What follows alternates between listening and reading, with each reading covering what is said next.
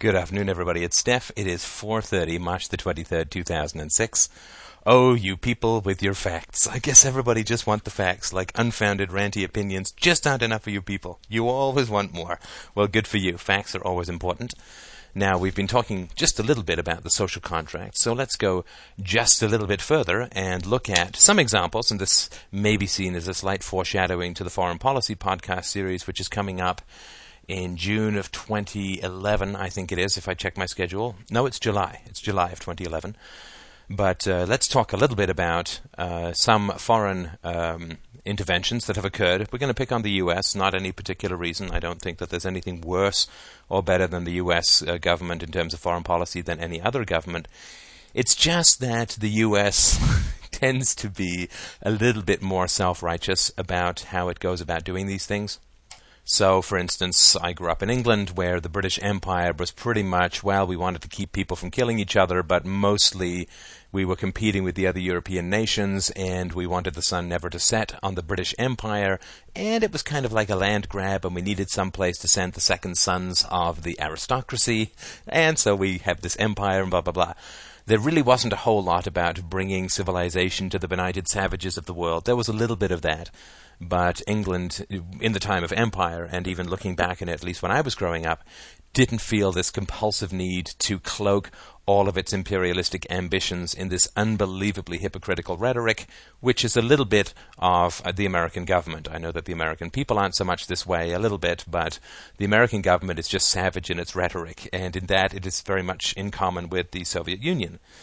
So, when we're talking about the social contract, let's have some sort of clear idea of a couple of dozen changes in governments or institutions of governments, and then those who feel that the social contract is a valid theory are more than willing to believe that, but if you could just drop me a line and let me know how you feel these particular situations fit into the social contract theory, I would be eternally grateful.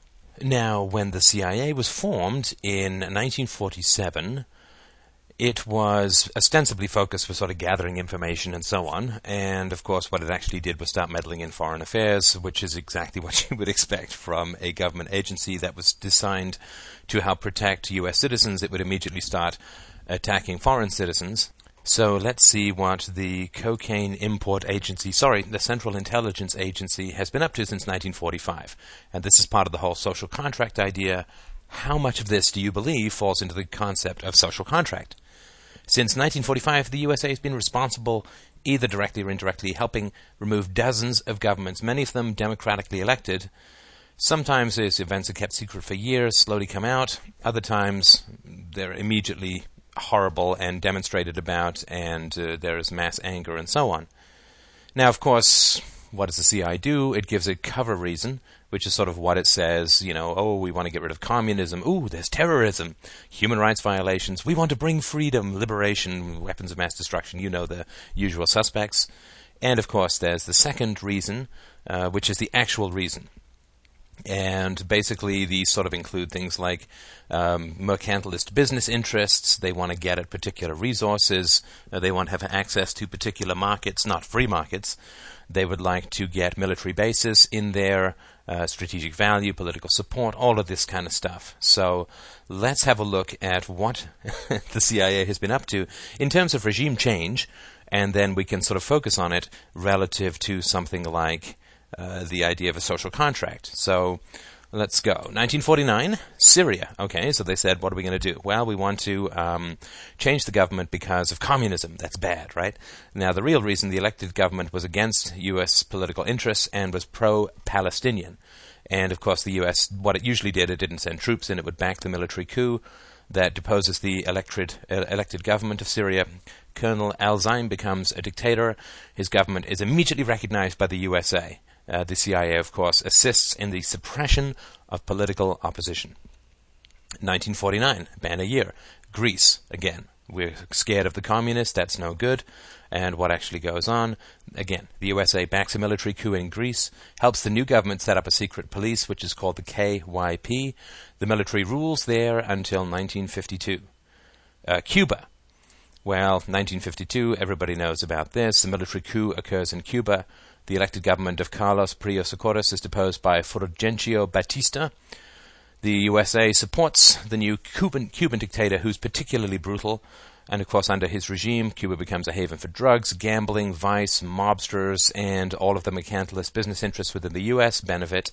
Freedom of speech is curtailed. Hundreds of teachers, lawyers, public officials are fired from their jobs. You get the nice death squads and torture and murder of thousands of sort of, quote, communists, in other words, people who just disagree with the government. 1953, the biggie, Iran. The coup in Iran is particularly a proud moment for the CIA. They, in fact, celebrated quite hard into the night when this was first announced. And it's not like these countries are virtuous. Please don't misunderstand me.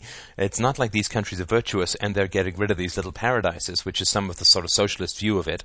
It's gang warfare. Right? It's gang versus gang. So in Iran, Reza Pahlavi, the Shah, who was the king of Iran, he takes power in a coup planned and supported by the USA and the UK Secret Services. This was called Operation Ajax. He throws over the flourishing and popular democracy of Mohammad Mossadegh. Mossadegh stated that the mineral wealth of the country should benefit its citizens. Of course, this was not so good for the Western oil companies. The parliament had nationalized, which is basically stolen, all of the British oil concessions, and they were reaping 88% of the profits of the country's oil industry. Iran had offered the UK 25% of the profits. The UK responded by imposing a blockade on Iran and freezing Iranian assets. Now, after the coup, oil concessions are given to the USA and UK companies. Anglo-Iranian Oil is renamed British Petroleum, which again only goes to show that the foundations of most wealthy families is a fairly horrible crime. Now, after the coup, internal dissent is crushed. You get the secret police, you get the death squads, all the normal stuff. This is a brutal regime, terrorizes the entire population for a quarter of a century. And then, of course, in 1979, you get Ayatollah Khomeini comes in, and they replace this sort of more humanistic or secular dictatorship with a theocratic dictatorship. And the New York Times, in the 6th of August, 1979, this new regime is described as good news. And this is described in the New York Times from 6 August 1979. Here's the quote. Underdeveloped countries with the rich resources now have an object lesson in the heavy cost that must be paid by one of their number, which goes berserk with fanatical nationalism. It is perhaps too much to hope that Iran's experience will prevent the rise of Mossadeghs in other countries, but that experience may at least strengthen the hands of more reasonable and more far-seeing leaders. Isn't that wonderful? They call this fanatical nationalism when it just means that they're stealing from countries that are oil companies that are sort of stealing from their own population and so on. So that is something that's very, very important. And they were very proud of that. And, of course, it led them to further and greater exercises in the overthrow of foreign governments. So again, in 1953, the British, with the help from the Americans, overthrow the, again, democratically elected government of Cheddi Jagan in British Guyana. And this guy, Jagan, he wins 3 elections in 11 years. Each time, the combined strength of the US and the UK would prevent him from taking office, so using techniques like strikes, terrorism, legal challenges, disinformation, and so on. And, of course, the new regime that they put in ensures the flow of cheap sugar and bauxite, which is an ore of aluminum, continues to flow to the UK, so they're very happy. And, again, I'm not saying that these countries are wonderful socialist paradises which the evil imperialist empires overthrow. I mean, they would have been miserable. The average person is miserable under either regime, but it's just important to understand that there's no particular example here of anything like a social contract. So in Guatemala, the USA organized a military coup to remove the president Jacobo Arbenz. Now, Guatemala had been democratic since 1944. They had free expression, legalized unions, diverse political parties, and the U.S. Embassy had actually described this government as having, quote, an unusual reputation for incorruptibility. And the Guatemalans actually called the previous 10 years before 1954 as the 10 years of spring. Now, after the coup and for the next 31 years. Repressive governments rule with American support. The CIA gives the new government lists of people to be eliminated, identifies political and intellectual leaders as military targets. Aravelo is driven out of Guatemala and dies in exile. Peasant cooperatives are destroyed, unions and political parties are crushed, dissidents are hunted down, and many indigenous villages are cleared, leading to urban sprawl and poverty. Thousands are killed by government death squads, and many more flee the country. And, of course, one of those is a young physician, Che Guevara, who becomes the cheesy and evil poster for an entire generation of idiotic college students. And sort of a few years after this coup, about 100,000 people, mostly the Maya, are murdered. And it's sort of hard to think that these people are voluntarily engaging in a social contract. Now, of course, the USA says, well, we had to do this because there was going to be a takeover by the USSR. And I mean, what the hell did Russia care? They didn't even have an embassy there. Of course, the real reason was economic. So American companies, especially the United Fruit Company, in which the CIA director, Allen Dulles, had an interest. They benefit from cheap labor, bad safety laws, helpful government, and so on. Coca-Cola benefits when striking workers are killed by the military. And so this is sort of what happens in Guatemala, and I've actually been to Guatemala. They still remember this, and they will remember this for generations, and this is where attacks on America will often come from. So, 1955, war in South Vietnam. So, civil war begins in South Vietnam between factions who support American and French-backed governments and those who want unity with the Communist North run by Ho Chi Minh. So the USA backs Ngo Dinh Diem, and this deposes the French-backed Bao Dai. The USA continue their support of the South. President Dwight Eisenhower admits that, quote, had elections been held, possibly 80% of the population would have voted for Ho Chi Minh, the communist leader. Again, this is not any kind of thing which says that they should have. This is just governments imposed from outside through violence and through force. Now, in 1957, they have a go at Haiti. And they say, well, why are we doing it? Because it's close. So Francis Duvalier Papadoc takes over Haiti, and in 1957, supported by America, he rules the country. He's a corrupt, brutal, autocratic dictator until 1971. Under his regime and that of his son who succeeds him, 60,000 people get murdered, thousands are tortured by the Tonton Makuti's death squads. And, of course, Haiti then becomes the poorest country in the Western Hemisphere. And, of course, we're back to a podcast from about a week or so ago. The Duvaliers get fantastically rich by stealing foreign aid money. 1958. Coup in Laos. So the CIA and State Department from America engineer a coup in Laos. The Lao political party, Pathet Lao, always wins elections or wins enough support to be in any coalition. The party is disliked by the USA, even though it's got a lot of popular support. Over the next several years, the USA engineers several coups to topple this political party, and eventually they arm a bunch of rebels to destabilize Laos. So this is Laos, kind of close, right? On we go. So then, in 1959, they're back, and they engineer another coup in Laos, which is the second in 2 years. And then we get to 1960 Korea. So rigged elections in South Korea. This was a country that's armed and extensively supported by the USA, cause riots. The American-backed political aspirant Park Chung-hee, an army general, takes power in a military coup. Park's security forces favor the water torture, which leaves no physical marks on the victim. This is cold water gets forced up the nose through a tube, and a cloth is placed in the victim's mouth to prevent breathing. One victim tells Amnesty International, quote, my hands tied together and I was tied to a chair. I was not allowed to have any sleep. At night they would drag me to the basement where they would beat me with a long heavy stick and jump on me. They were trying to make me confess that I was a spy. So this is the American-backed guy and the lovely things that he is doing to his own people. Not sure I see the contractual element here. Perhaps I'm missing something. Feel free to let me know if I am. Park Chung-hee would be assassinated by his own security forces in 1979. So there's a nice tasty 20-year rule. Laos, we're back. We have another coup that is engineered by the CIA and the State Department in Laos. This is the third in 3 years. And the pro-USA political aspirant Fumi Nosavan is helped to power by ballot rigging. Of course, the US not entirely unfamiliar with that practice. Let's have a look at Ecuador the same year, 1960. So the US infiltrates the government of Ecuador and eventually removes the president, Jose Maria Velasco. Aren't you proud of me taking on all these foreign names? They're only foreign to me, not to our Spanish friends. So they are not too happy because Ecuador has good diplomatic relationships with Cuba, and they are not clamping down on dissidents. And the new leader also refuses to break relations with Cuba until threatened by a CIA-backed military leader. So that's their little adventures in Ecuador, a couple of years off, 1963. And these are only the successful ones. There's lots that they didn't get to go the way they wanted, which I'm not including here. These are just the successful ones. So feel free to think of more. And, of course, these are only the ones we know of. So in 1963, the democratically elected government of the Dominican Republic is removed by a military coup. Juan Bosch had become the first democratically elected president of the country since 1924.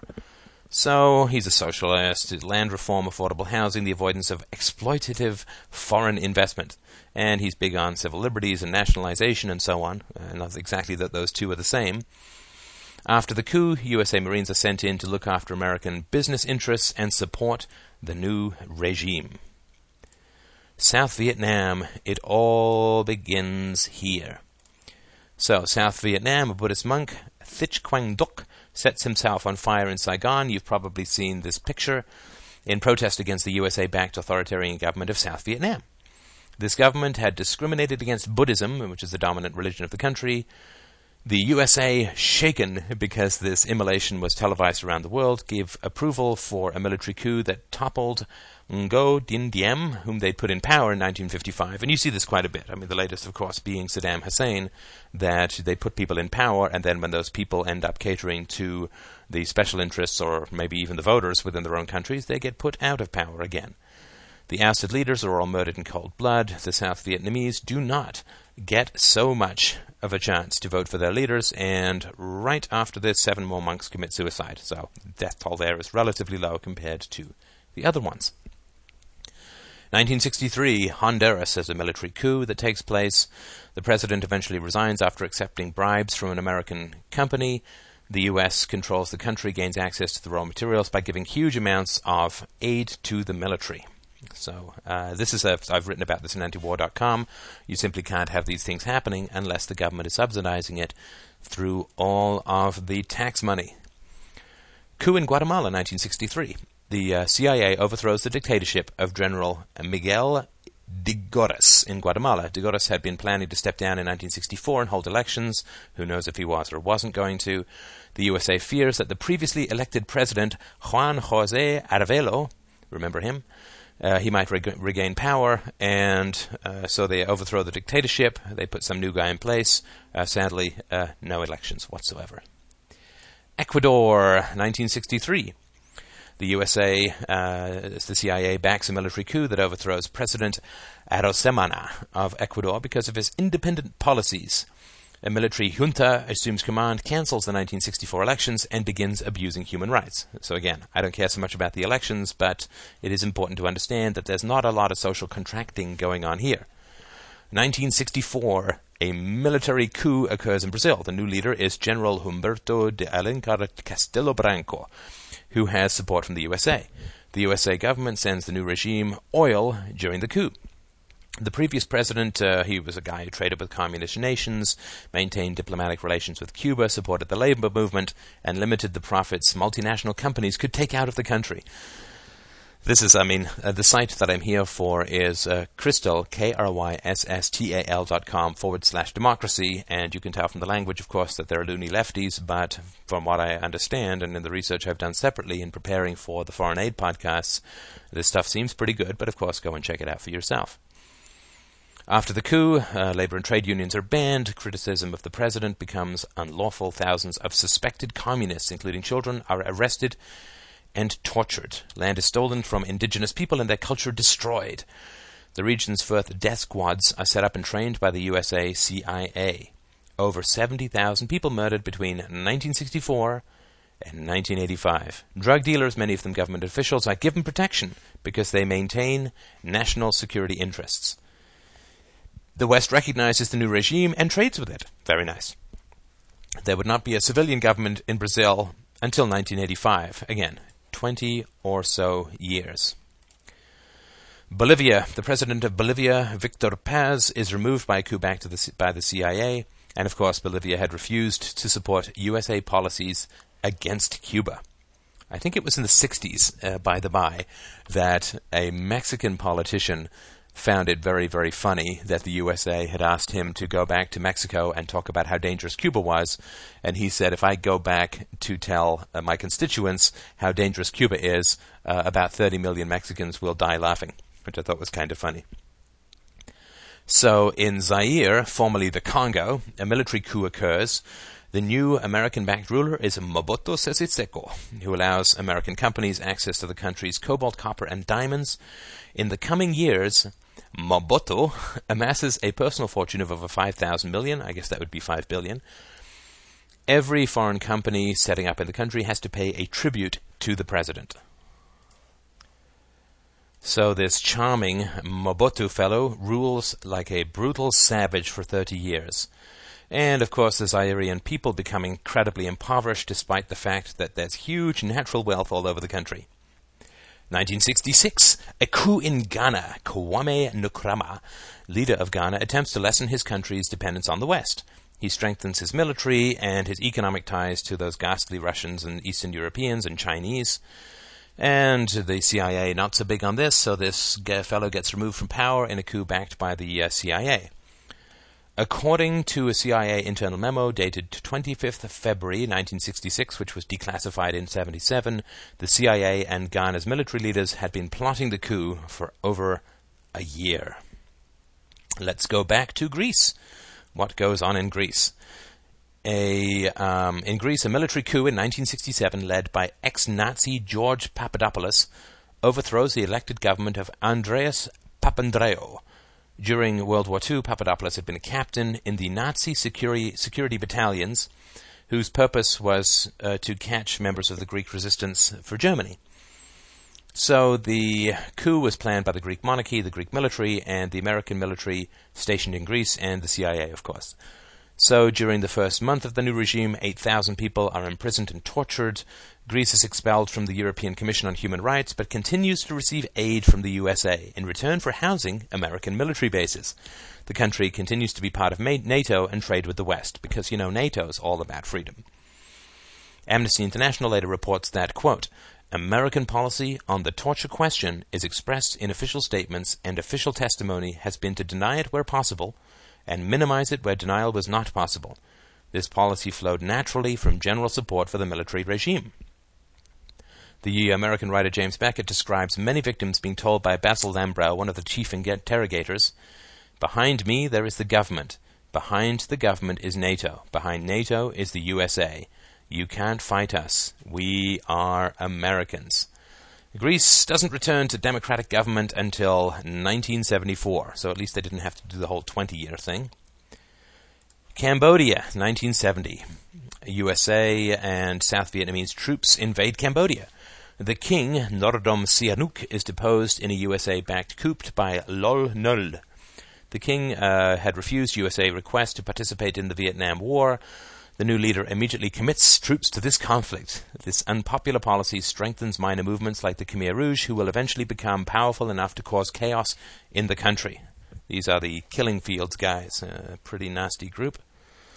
Bolivia, 1970. A military coup overthrows the government of Bolivia. This coup is led by American-trained officer and Gulf oil beneficiary Hugo Banzer, with direct support from America. During the coup, Banzer's forces have a breakdown in radio communications. The USA Air Force radio is placed at their disposal. The previous president, Juan José Torres, had nationalized Gulf oil properties and tin mines owned by American companies. So, this is sort of back and forth stuff where, someone steals from you, you steal back from them, and so on. Within 2 years, 2,000 people are arrested and tortured without trial. The native Aymara and Quechua people are ordered off their land and deprived of tribal identity. Tens of thousands of white South Africans are enticed to immigrate with promises of the land stolen from the indigenous people. Catholic clergies who aid the victims are harassed and murdered. El Salvador, 1972. José Duarte wins the election in El Salvador, but is immediately removed and exiled by the USA-backed military. Just 14 families run most of the country's businesses, which is mainly coffee growing. Chile, 1973. There is a coup. Augusto Pinochet takes power in an American-backed military coup against the democratically elected government of Chile. President Salvador Allende is killed when the palace in Santiago is bombed. The Americans had attempted to sabotage his election campaigns in 1964 successfully and 1970 unsuccessfully. This is the end of 150 years of democracy in the country, right? So we look at South America, we see this economic basket case, not necessarily the case. They had democracy for 150 years, at least in Chile. According to Pinochet, democracy is the breeding ground of communism. During the coup, it's all the same horrible stuff. Hundreds are herded into football stadiums where they're mostly executed by the military. At least 5,000 people are murdered, tens of thousands are tortured, 9,000 are exiled, and around 250,000 are interned in concentration camps. Specifically trained dogs are used to sexually molest female prisoners. Women are stopped in the street and have their trousers slit by soldiers. In Chile, women wear dresses. Many books are burned. The political singer Victor Jara is tortured and shot, his body dumped in the street. Even nationals of other countries are victims, including citizens of the UK, Spain, and even Americans. Charles Holman and Frank Tarugi. These events are shown in the USA-made film Missing. Now, America and most Western governments recognize, praise, and trade with the new regime that rules with terror for the next 17 years. The coup was the culmination of 3 years of American planning. In 1970, of course, our favorite USA Secretary of State, Henry Kissinger, had commented on the results of the elections in Chile that had brought Allende to power. Quote, "I don't see why we have to stand by and watch a country go communist because of the irresponsibility of its own people." During this period, the director of the CIA, Richard Helms, informed his staff that, quote, "President Nixon has decided that an Allende regime in Chile was not acceptable to the United States.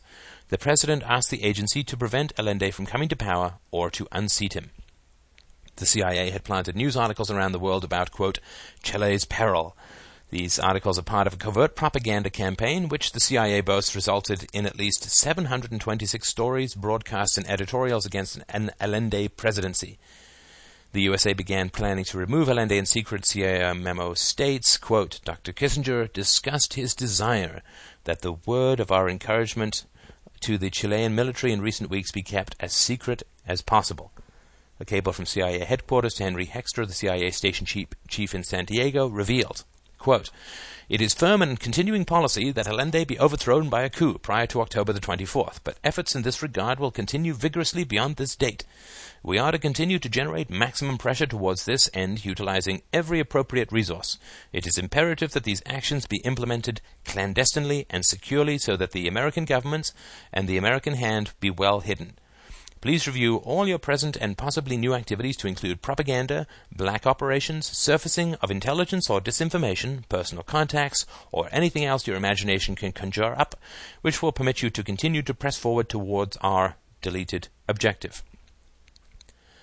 Economic pressure gets put on the regime at the World Bank. American officials work behind the scenes to ensure that Chile will be disqualified for a pending $21 billion livestock improvement credit as well as future loans. So it all works. You got economic sabotage, political propaganda, and army prodding. Allende finds himself confronted by growing disorder, soaring inflation, and on September 11th, 1973, amid the mounting chaos, Chile's military strike. In a classic coup d'etat, the army seizes control of strategic sites throughout the country and corners Allende in his presidential office. He dies in a firefight, apparently shooting himself in the head to avoid capture. Yeah, I'm sure that's what happened. A report written by the USA's Marine Lieutenant Colonel Patrick Ryan in Valparaiso asserts that, quote, "Chile's coup d'etat was close to perfect." A few years later, Kissinger would assure Pinochet that, "In the United States, as you know, we are sympathetic with what you are trying to do here. We wish your government well." 3 weeks after the coup, the USA's President Nixon authorizes $24 billion in commodity credits to buy wheat. A second $24 billion in commodity credits for Chile for feed corn is authorized. 2 destroyers are transferred to the Chilean Navy. Arnaldo Fernandez Larios, who actually murdered 72 political prisoners, later moves to America, where his extradition to a democratic Chile is refused. In 2005, a film biography of Allende would have senior CIA operatives saying he was, quote, an exceptionally civilized man. His warning about multinational companies at the United Nations General Assembly in 1972 has been proven correct. He warned of, quote, a coming conflict between multinationals and democratic governments. They operate without assuming their responsibilities. They share no instinct for the common interest. The political system of the world is weakening as a result. Well, amen, brother. Isn't that the truth? Now, surprisingly, we moved to Australia in 1975. In Australia, the Labour government of Gough Whitlam had been elected 3 years earlier and had embarked on a program of extending education, healthcare and welfare, so your general socialist nightmare. Whitlam had called home military personnel from Vietnam and had denounced the U.S. bombing of Hanoi. This government is removed by an executive order from the British-appointed and unelected Governor-General John Kerr. This follows a vendetta against the Prime Minister by the Rupert Murdoch-owned newspaper, The Australian, as well as agitation by the American, British and Australian oppositions. So it's not always the third world. Let's continue on to South Korea in 1979. General Chun Doo-hwan takes power in a coup in South Korea. His regime is armed and supported by America. 1 year later, the general orders the killing of hundreds of civilians in Gwangju. Liberia, 1980. In Liberia, the American-backed Samuel Doe takes power in a bloody coup. All opposition parties are barred from future elections. The president and his family become very rich from, bribery, corruption, and foreign aid. Revenues from oil and hotel taxes go directly into the Doe's bank account. His fellow tribes, people, 4% of the population, are elevated into a ruling elite who savagely oppress the rest of the population. According to the American newspaper The Chicago Tribune, 22nd August 1990, in an article by Howard Witt entitled U.S. Fingerprints, Not Heart, Are All Over Liberia. A USA official admits that, quote, our strategic interests are more important than democracy. Witt describes Doe as a, quote, brutish, nearly illiterate army sergeant who seized power after disemboweling the previous president in his bed. The U.S. gives the new regime military and economic aid.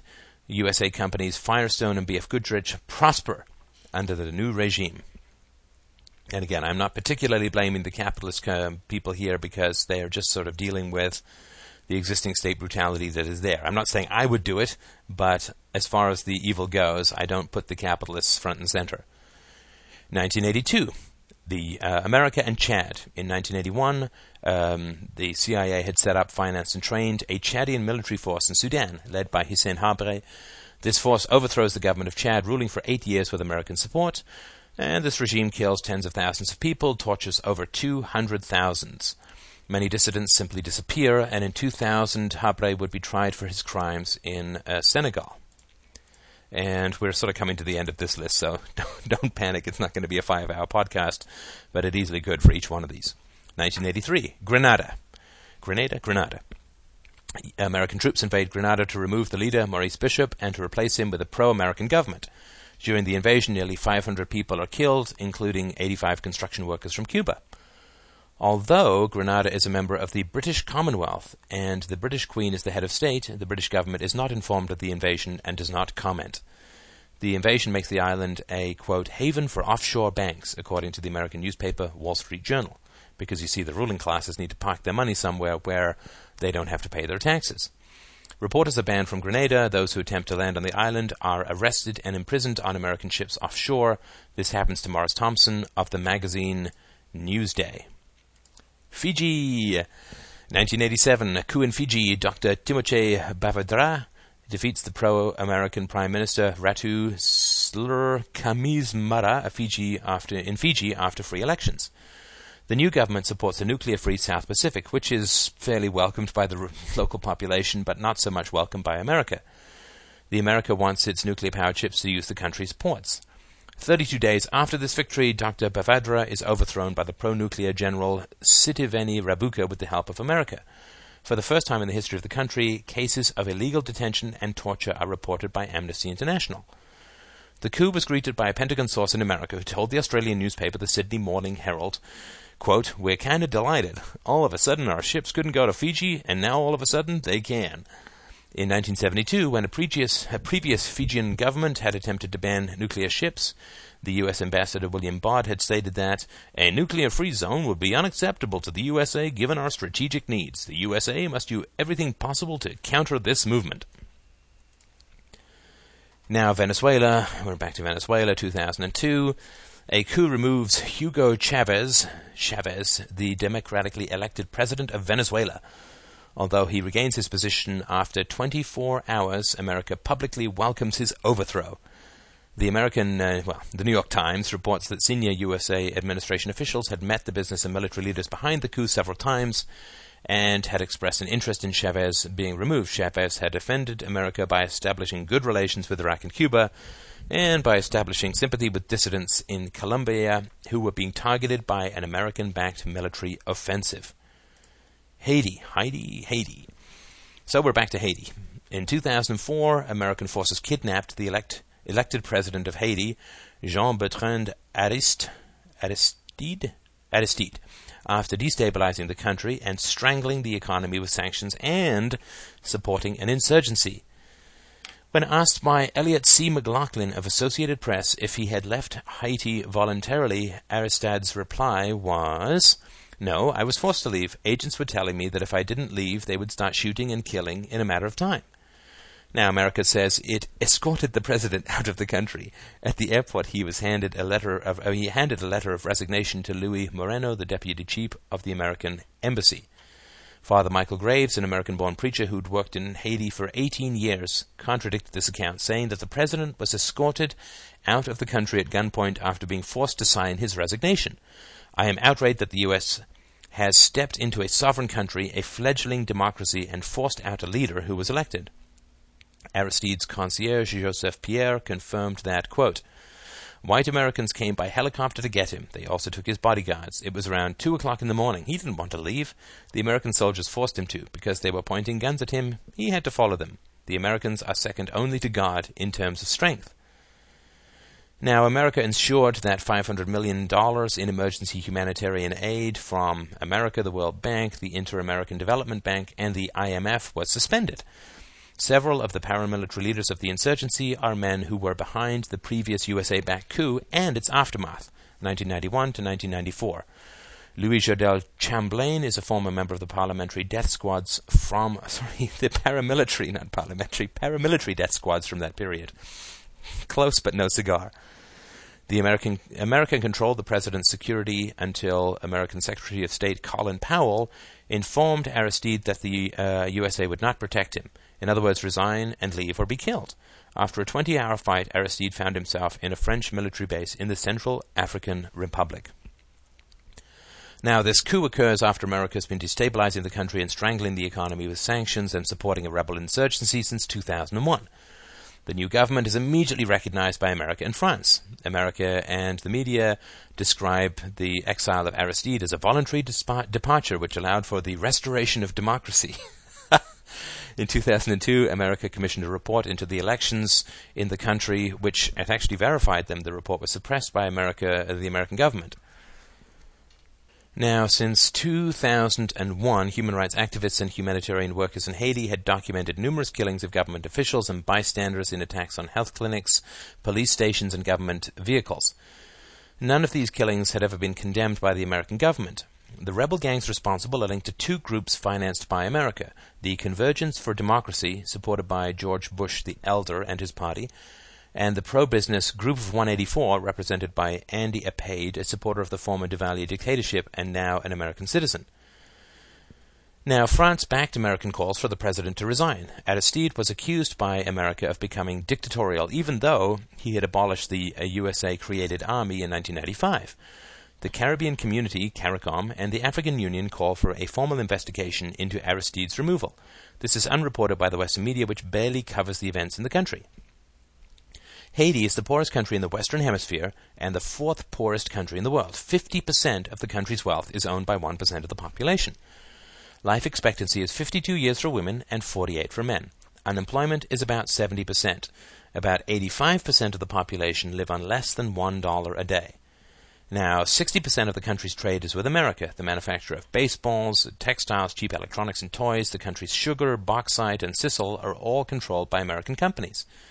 As an example, the American entertainment company Disney has used sweatshops in Haiti to produce Pocahontas pajamas, among other items, at the rate of about 11 cents per hour. Aristide had attempted to raise the minimum wage. The country has a debt of $1.134 billion. About 40% of this debt stems from the loans from America to the brutal Duvalier dictators who had been backed by the USA. Little of the money, of course, actually benefited the population. Do you see how it's all coming together?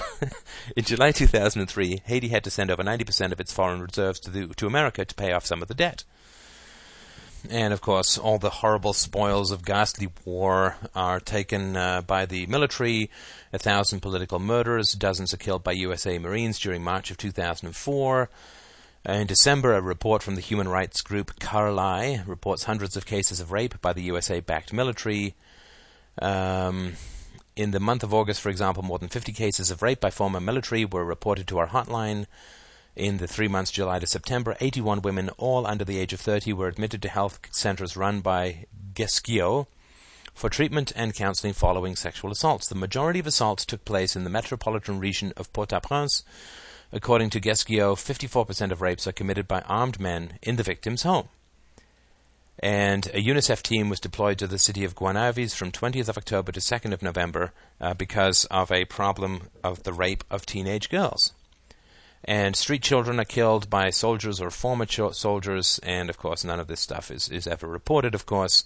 Human rights organizations report that poorer neighborhoods of Port-au-Prince continue to be targeted by death squads. Bodies are often found in an area called Titanian, long a favorite dumping ground for bodies by the FADH and paramilitary killing squads. Now, of course, none of this is reported by the Western media for reasons which we'll get into another time, and I mean, you could go on and on with this kind of stuff. I'm sure you get the idea. So this is exactly the kind of result that comes from governments who have tax money, right? Government has access to tax money. They're not accountable to anyone. They can go and do anything they want. They're drawn towards this kind of violence and control of other people. So when people say we pay our taxes for our roads, I've got to tell you that's not exactly how I see it. We'll get into taxes a little bit more another time, but taxes are used for murder. Taxes are used for murder. Taxes are used for imprisonment of the innocent. Taxes are used for death squads. Taxes are used for rape. Taxes are used for the firebombing of agricultural lands in South America. Taxes are used for the importing of drugs. Taxes are used for this is what governments do. You don't end up with 170 million to 250 million people murdered in one century alone because the government's out there building roads. My God. It's like these people have no humanity. These people who defend tax regimes have absolutely no humanity. And I would love to give them 5 minutes in a Chilean prison after an American-backed coup just to get them some sense of the kind of living hell that they are putting other people into just so that they can keep their little roads and keep, we want fluoride in the water because God knows without government nobody would want clean water. This is the package deal that you get, people. This is what you get when you get a government. You get collusion between private tyrannies, in other words, corporations, and public tyrannies. You get murder, you get death squads, you get endless rape, you get torture, you get assassination, you get bodies piled up in the street. This is what you get when you have a government. So people who say, well, you got to pay taxes, you see, because you got to have roads, and we got to have public schools, this is just a front. This is not what government is all about. All of these things can be provided far better by the private sector.